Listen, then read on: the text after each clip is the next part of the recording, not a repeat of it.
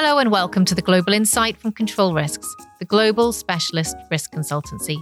I'm Claudine Fry. And I'm Charles Hecker.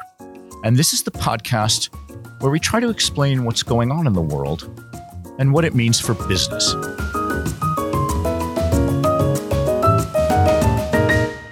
Claudine, in this episode, we're marking the 20th anniversary of 9/11. It's a long, long time ago, but given recent events, it feels very present. Claudine, can you remember where you were 20 years ago on that day? Oh, so clearly, Chuck. I was actually in my first proper job. I was working at BBC Monitoring, and it wasn't in a newsroom. I was in a research team, and we were just all crowded around what was a pretty small television. It would look very old-fashioned now, that was attached to the ceiling of the room I was working in. And we were just glued to the screen for the whole day. And I can just remember knowing instantly that the world was never going to be quite the same again. And also feeling this really strong need to connect with people who I was close to that evening. It just felt like a very, very unsettling and disturbing moment. I was working in open source intelligence, and that became a very prominent area of work in the years after 9/11, as there was some examination of the role, of the importance of the role actually that it plays in helping governments and organizations more generally to understand and anticipate what's around the corner. But I know so many peers of mine who were just starting out their careers at that moment and were prompted on that day to completely change what they had planned to spend their adult lives doing. Chuck, I'm intrigued. What were you doing? Well, it's interesting that we can have this conversation because it reminds me of the conversations that some of my elderly relatives would have about the Kennedy assassination. Every American knows exactly where he or she was when President Kennedy was assassinated. And many decades after that, we can have the same kind of conversation about what happened on the day of 9/11. I was working in our Moscow office at the time, and it was in a world that was much less connected than it is now by the internet and by mobile phones and by email. And in the limited manners that we had of contacting each other back then, or perhaps the more traditional methods that we had for getting in touch, the office phone rang off the hook. The email that we had via a dial-up modem started beeping, and people told me to check the news websites. And I did that as quickly as I could before the internet actually crashed. And I just remember that afternoon heading back to the flat in Moscow, stuck in one of central Moscow's notorious traffic jams, and sort of looking up at the sky and thinking that what happened in New York bore, even at that very moment, all the hallmarks of a terrorist attack rather than some sort of state-backed activity.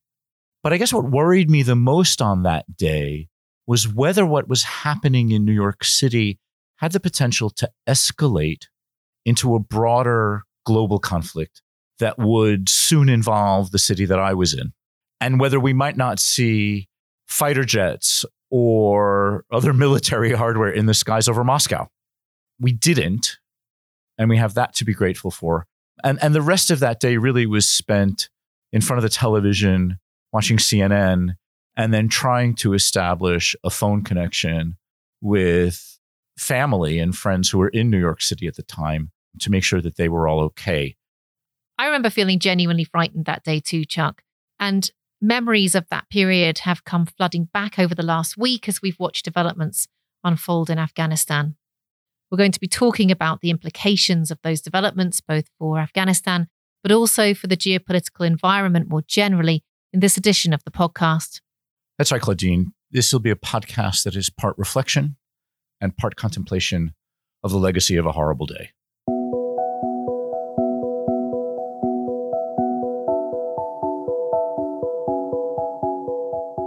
I remember it well. I was head of Middle East department in the British Foreign Office, and I was briefing Shell Oil Company on stability in the Middle East. And following a very good lunch, I returned to the Foreign Office to find everyone huddled over their TVs when the second of the Twin Towers had just come down.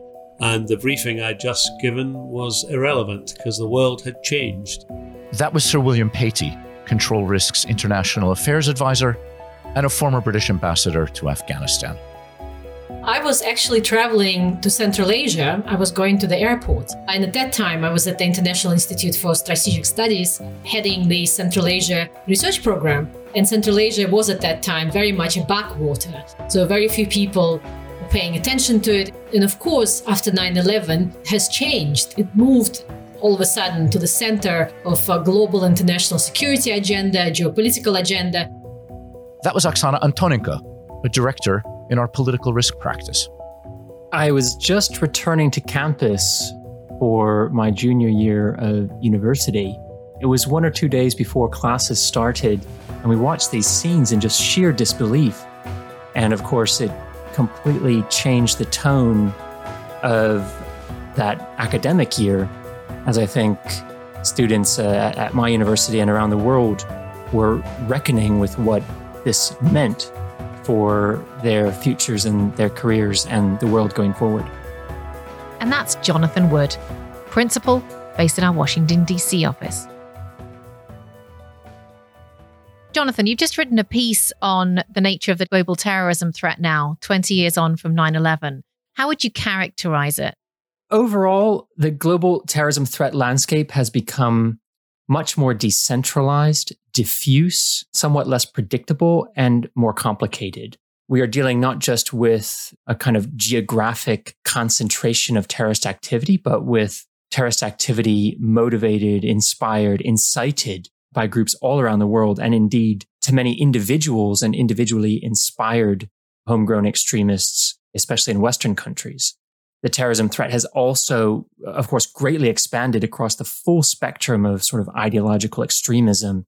In recent years, we've had the emergence of new and significant terrorism threats, particularly from far-right extremists and increasingly from online ideologies that would not have been possible 20 years ago. So businesses, law enforcement, security services, the intelligence community are dealing with a much broader and more complicated threat in some ways than we were at the time of the 9/11 attacks. And I wonder what you all think the US withdrawal from Afghanistan, what the impact of that is actually on the terrorism threat globally. Well, I think it'll give some sort of succor to extremist organizations who'll take some comfort from the Taliban's claim to have won. And if you look at the formation of the new government in Afghanistan, you've got some UN-listed terrorists. The most striking one is Sirajin Haqqani as the Minister of Interior. He's on a global terrorist list. He has a long history of terrorism, blowing up the Indian embassy in Afghanistan. So there you've got some terrorists who are now part of the mainstream in Afghanistan. Now, whether the Taliban provide safe haven or not for international terrorists, I'm pretty clear they're not going to be as diligent in rooting them out than the regime before with American help. So they'll have been given a confidence and a boost. And some of the people who are in the government now have very strong Al-Qaeda links. And many of them served in Guantanamo. So they've now got these international links that they would have developed in their time in detention. So all in all, a bad day for counterterrorism, I think. And yet, the past few weeks have really confirmed for us all that the war on terror, the 9/11 era is well and truly over. And the focus of the US and other governments that were aligned with the US and involved in fighting and in supporting the Afghan government over the last 20 years, that the focus, particularly of the US, has changed so that fighting terrorism overseas is very much deprioritized. So what do you think is the strategic interests now of the US in this new era? Claudine, if I could just contextualize that for a minute, it's interesting to go back and recall some of the early political rhetoric of the global, what we called at that time, the global war on terrorism, where you'll remember then President George Bush said a few things, either you're with us or against us, was sort of the immediate post 9/11 zeitgeist. And later that mission evolved into fighting terrorism abroad so that the US wouldn't have to confront it in the US and its allies as well. And aspects of those missions are still in place. The Biden administration has said, for example, that it intends to rely on over-the-horizon capabilities to fight terrorism. But that sense that the US would intervene liberally in another country's politics is, as you say, well and truly over. And I think the motor behind that is a desire to compete more effectively with other emerging powers, especially China, and a sense 20 years after 9/11 that the US has focused too much on counterterrorism and security at the expense of, other aspects of the country, its political health, its economic equality and opportunity, social divisions, which have recently emerged very significantly along both racial lines and regional lines here in the US, including as a result of the pandemic. So there is this sense that the US needs to get back to some of those domestic priorities in order to compete effectively. And the hope is that it can contain or manage the global terrorism threat, from a distance. Oksana, is there any indication that if a future America is a more introspective America, that there are other powers ready to assume a more interventionist role around the world? Then President Obama came into office. He had somewhat similar perception that he would shift the emphasis to domestic agenda. And then the events have taken over. So we've seen the Arab Spring. We've seen a lot of changes that have happened all around the world, which actually required the United States to play a role. And I wonder, given that, we are living in a kind of post-pandemic environment where politics are changing, should those kind of similar trends emerge and demand for political change emerge in other parts of the world, would the United States still be able to keep away from playing a more activist role in support of those trends? And indeed, even within Afghanistan itself, if we see a really significant crackdown on freedoms, massive violation of human rights, would the United States really be able to stay away completely? If we talk about the role of other powers, yes, of course, China and Russia, powers that traditionally or recent years played a role in Afghanistan,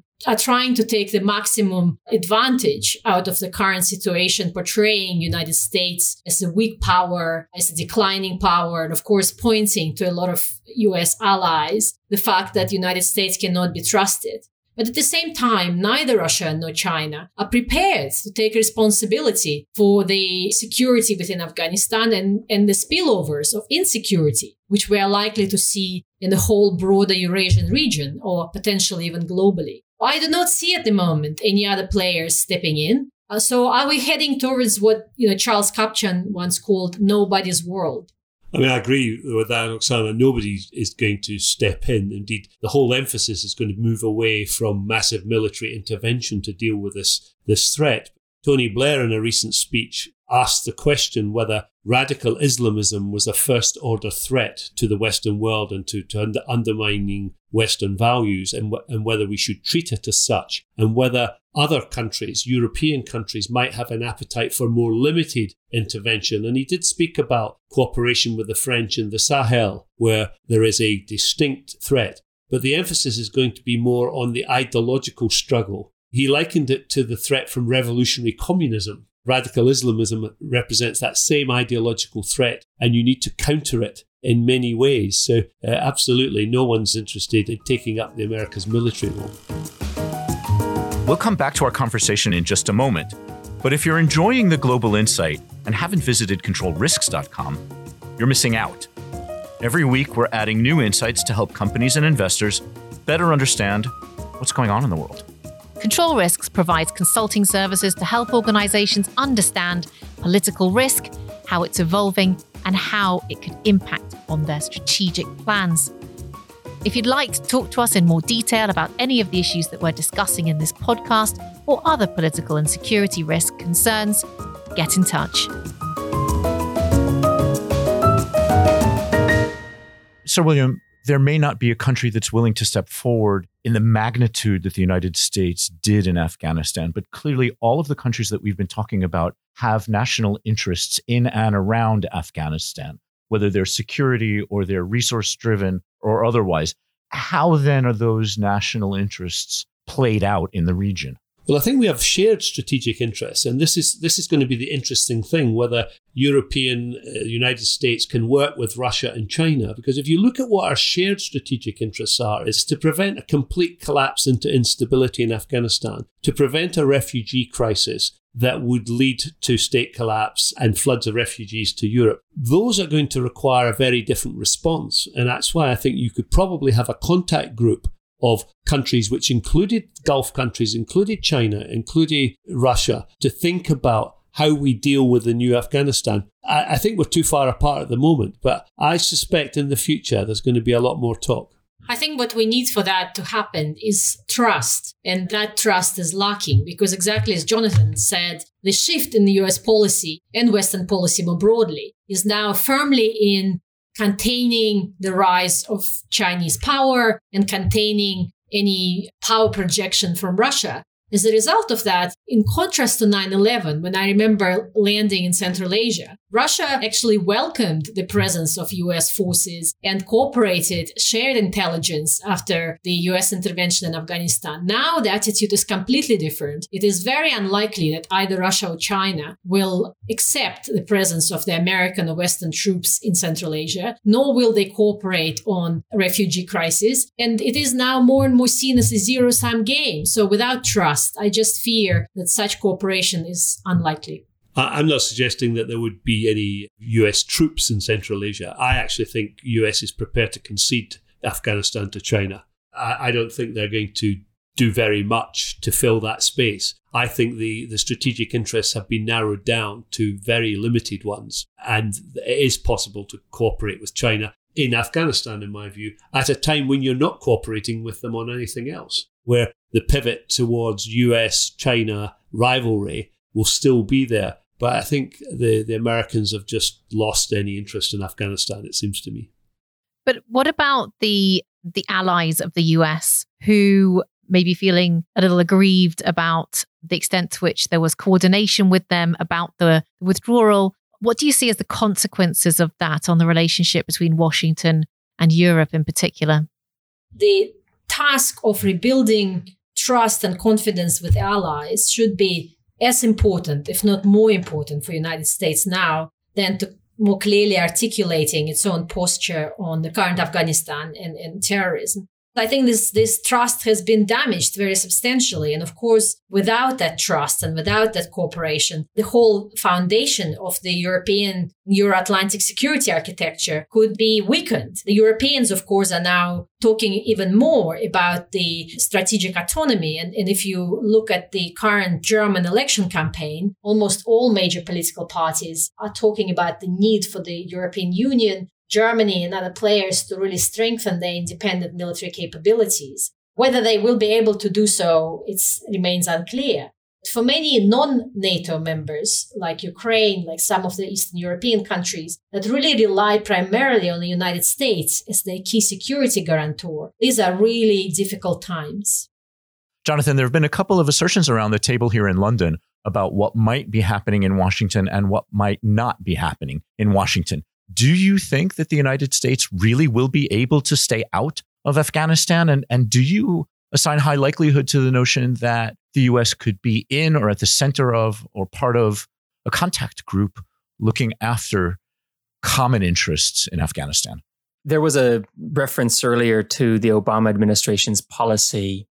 And you can think back to the NATO military intervention in Libya, where the Obama administration's policy was sort of unfortunately characterized as leading from behind. And at that time here in the US, there was a lot of partisan opposition to the idea that the US would ever play a supporting role and not a leadership role, that it should ever not intervene full-throatedly in another country's politics. But what has changed over the last 5 or 6 years is actually there's a lot of bipartisan unity here in Washington on stepping back and retrenching a sort of political position, a more isolationist, bipartisan political position, periodically resurfaces in U.S. politics throughout history, but is now strongly shared across the political spectrum. There are some voices arguing, of course, sometimes disingenuously, that the U.S. should play a more active role in Afghanistan or in other countries as well.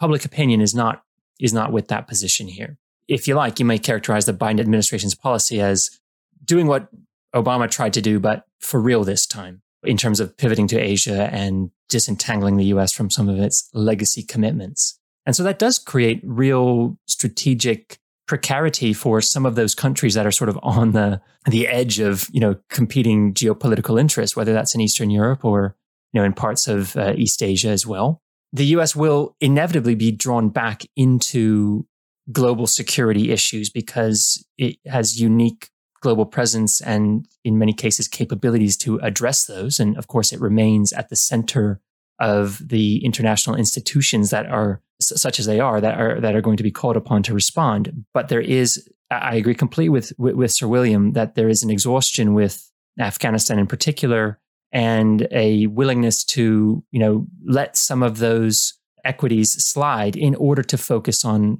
what both parties agree is a bigger strategic issue, and that is competition with China and more broadly with other emerging powers.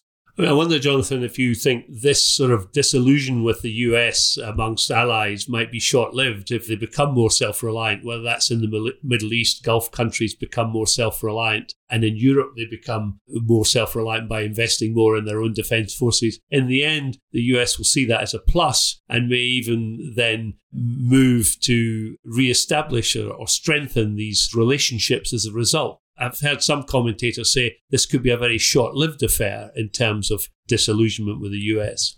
Yeah, I think that's right. I think Europe augmenting its capabilities and its ability to act independently is within US interest, especially when it comes to things like burden sharing within NATO. That's been a policy of successive administrations for many years. It would certainly create the grounds for perhaps a more level and more balanced transatlantic relationship as compared to the kind of condominium of the 1990s where the US supplied the military power and the Europeans supplied the money. Now there might be a bit of both of those at play in the future relationship. So if the US has indeed made the strategic calculation to withdraw and leave Afghanistan, potentially leave it in the hands of other alternate regional powers to have much greater influence over in time, what is it they've left behind? What do we expect to unfold in Afghanistan now? Well, there's a potential huge humanitarian crisis about to unfold. You've got the Taliban, which has been a very effective insurgency, but has no real experience in running a national government. We've got some experience of what they did when they ran particular districts. They tended to work through the existing government structures. They tended to, keep things in place. Here, they're going to have to run a central bank. They're going to have to run an economy. They're going to have a national fiscal policy. The country's bankrupt. Their dollar reserves are frozen. They are utterly dependent on development assistance. 47% of Afghanistan's needs are from imports, and only 6% of their GDP is in exports. That gap has been met by development assistance. So we could see very quickly a humanitarian crisis. And while the US can take a slightly hands-off approach, I don't think Europe can, and I don't think the neighbours can, because the refugee outflow, the drugs outflow, the instability that will come as a result will have an impact on all the Central Asian countries, have an impact on Iran and Pakistan, and it will have an impact on the flow of refugees. So our strategic interests there are preventing that happening. So there's going to be a delicate balance to be struck by making demands of the Taliban to get our citizens out, if you're European, and the Taliban wanting development assistance. How far are we prepared to go in providing development assistance beyond humanitarian assistance, which I think will be provided? And so the UN is seeking to re-establish its presence in the country. Will the Taliban allow international NGOs to operate? How else are we going to deliver humanitarian assistance? So there is a whole task ahead of the Taliban, and all their talk of an inclusive government hasn't come to much at the moment. When we look at the appointments, they've focused on the Minister of Interior, the Ministry of Defence, Prime Minister, the Deputy Prime Minister, Minister for Refugees, but it's basically the hardcore who are in power, 4 of whom were in Guantanamo, half a dozen of whom are on an international terrorism list. So this is not going to make life very easy. We haven't seen any signs of the technocrats or the sort of people the Taliban will need to have in place to have even a fist at running this country. So if the 9/11 era is over, how do you see it playing out, and what are the implications for business? Well, I think we're going to see a difficult time in Pakistan. I think Pakistan has welcomed the Taliban. They may come to regret that because the instability in Pakistan will inhibit the Chinese development corridor that they have planned down to the port in Gwadar. So we could see some implications for business in Pakistan. Whether it will bring us closer to the Iranians, it is actually possible. The irony of Afghanistan is if the Iranians were to re-enter the nuclear deal and get sanctions lifted and were cooperating in Afghanistan, you can see some shifts going on. I think business in Afghanistan, even the Chinese, I don't think, will have an appetite for moving in swiftly. They've got the INAC copper concession and they have their eye on lots of minerals. But I can't see the Chinese rushing in at this stage. And the Russians have been burnt once before and they'll be reticent. I think people will want to see how things stabilize before anyone's going to be thinking about doing business in Afghanistan. This is going to be a world of NGOs, a world of development assistance, a world of humanitarian. That's where all the activity is going to be.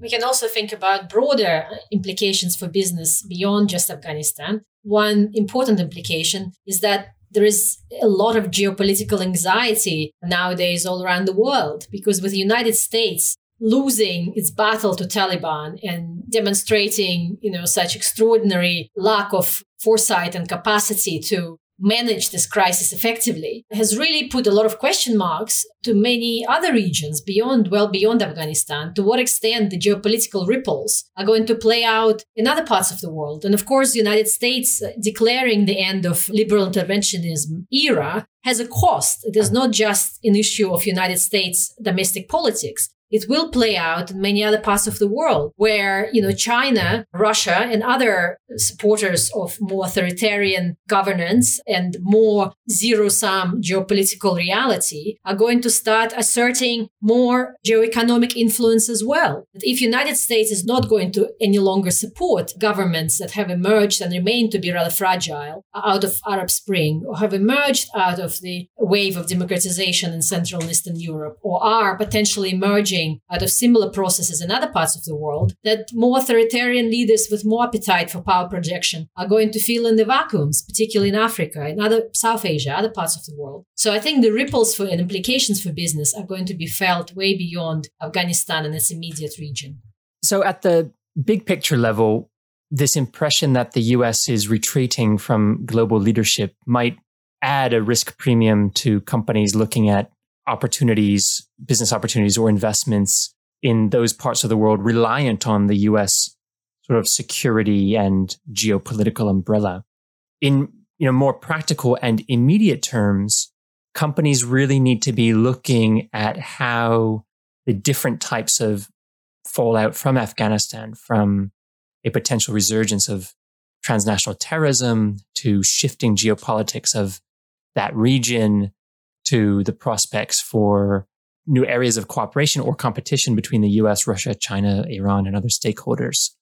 Look at their risk registers, look at their scenarios, and see if this is impacting any scenario that is of significance or critical importance to their business.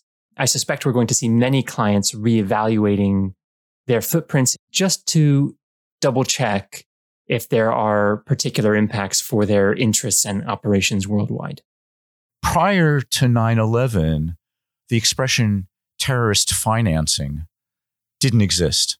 Or if it existed, it was something that was discussed in very narrow and limited circles. There were entire business activities that didn't exist prior to 9/11. The emphasis on terrorist insurance and the kind of threat assessment work that requires, the additional requirements of due diligence and of anti-money laundering and of know your customer and the way the financial services system relates to its clients, the way the legal profession relates to its clients. These are all changes that came about as a result of what happened on 9/11 20 years ago. Moreover, I'd say that, quite gratifyingly, we have all seen a discussion of geopolitics slowly and then quite quickly climb up the corporate agenda, where most of our clients at the very highest levels are talking about geopolitics in a way that they never talked about before, and they understand the impact that international relations can have on their businesses. I guess my concern going forward, and what we're hearing already from clients post-Afghanistan is that there was a certain familiarity to that conversation about geopolitics. It took place within certain well-known, defined borders, if you will. And I guess what's happened as the 20th anniversary is upon us and the events in Afghanistan took place is I think companies are concerned that there's going to have to be a new conversation about geopolitics that has to take place. And I think they're uncertain about that. I don't know if they have the vocabulary. I don't know if they have the methodology, and I don't know if they have the certainty that they need to carry those conversations through and to understand the implications of business. It's not quite like we're at one of these end of history sort of moments, but we are at a point where global politics are going to change. And I think we have to redraw the boundaries and come up with some new vocabulary words. And I think we're looking forward to helping companies do that.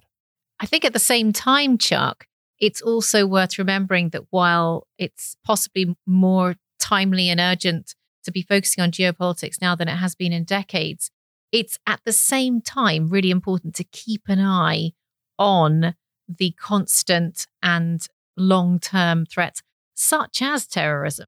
You know, much like the US will ultimately have no choice potentially but to engage to a degree with what's going on in Afghanistan because of the nature of some of the groups that may be able to still operate there or have links to the Taliban and must continue to obviously take terrorism extremely seriously. So too do businesses, even when it's not in the news and it's not necessarily at the top of people's minds. It is a persistent underlying threat that needs to be monitored continually as well. And it's constantly evolving.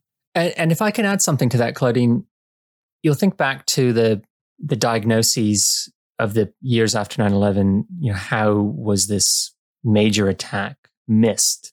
One of the solutions was that the US counterterrorism agencies, its partners abroad, needed to connect the dots better. And I think what we've seen in the 9/11 era is that concept really taking hold in a wide variety of public sector and business activities. How can we connect the dots, maybe make unintuitive or surprising connections that illuminate something about the risk environment that we weren't really paying attention to?